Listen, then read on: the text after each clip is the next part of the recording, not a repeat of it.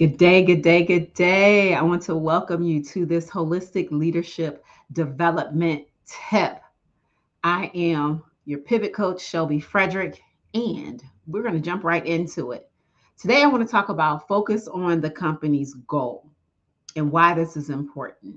It's important for the company to have clearly defined goals in order to provide direction and focus for its employees. These goals should be SMART or specific, measurable, achievable, relevant, and time bound. Having specific goals helps to ensure that the company is working towards a specific outcome rather than just general process. Measuring, process, and our progress towards these goals helps to track our progress and identify areas for improvement.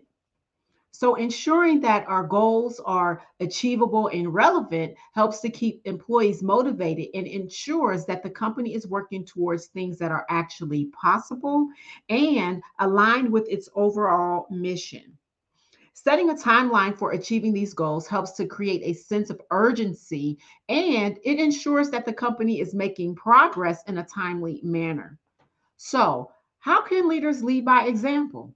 Well, there are several strategies that leaders can use to maintain focus and to stay on track while focusing the team on the company's goal. So, number one, you want to set clear goals and priorities. Leaders should clearly understand what they are trying to accomplish and prioritize tasks and activities that align with these goals. Number two, you want to create a plan.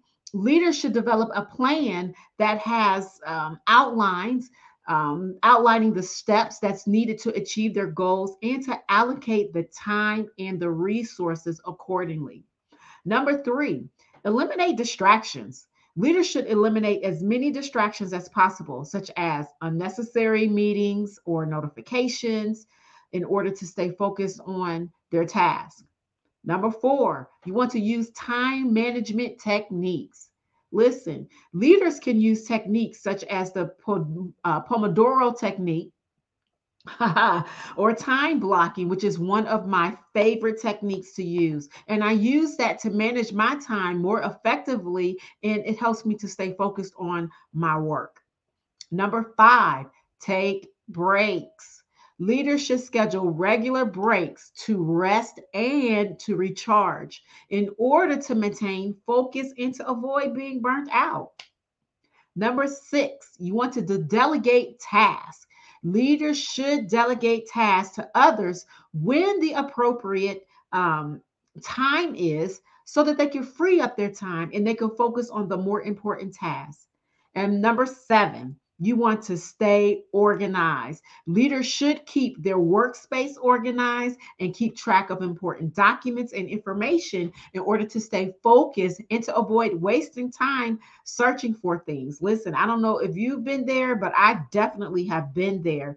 And it helps to keep your workspace, or as I always like to say, your environmental wellness tip top shape. So, holistic leadership development, it focuses on the development of the whole person, including their physical, mental, emotional, and their spiritual well being. So, continue to follow us as we share ways that you can lead your team.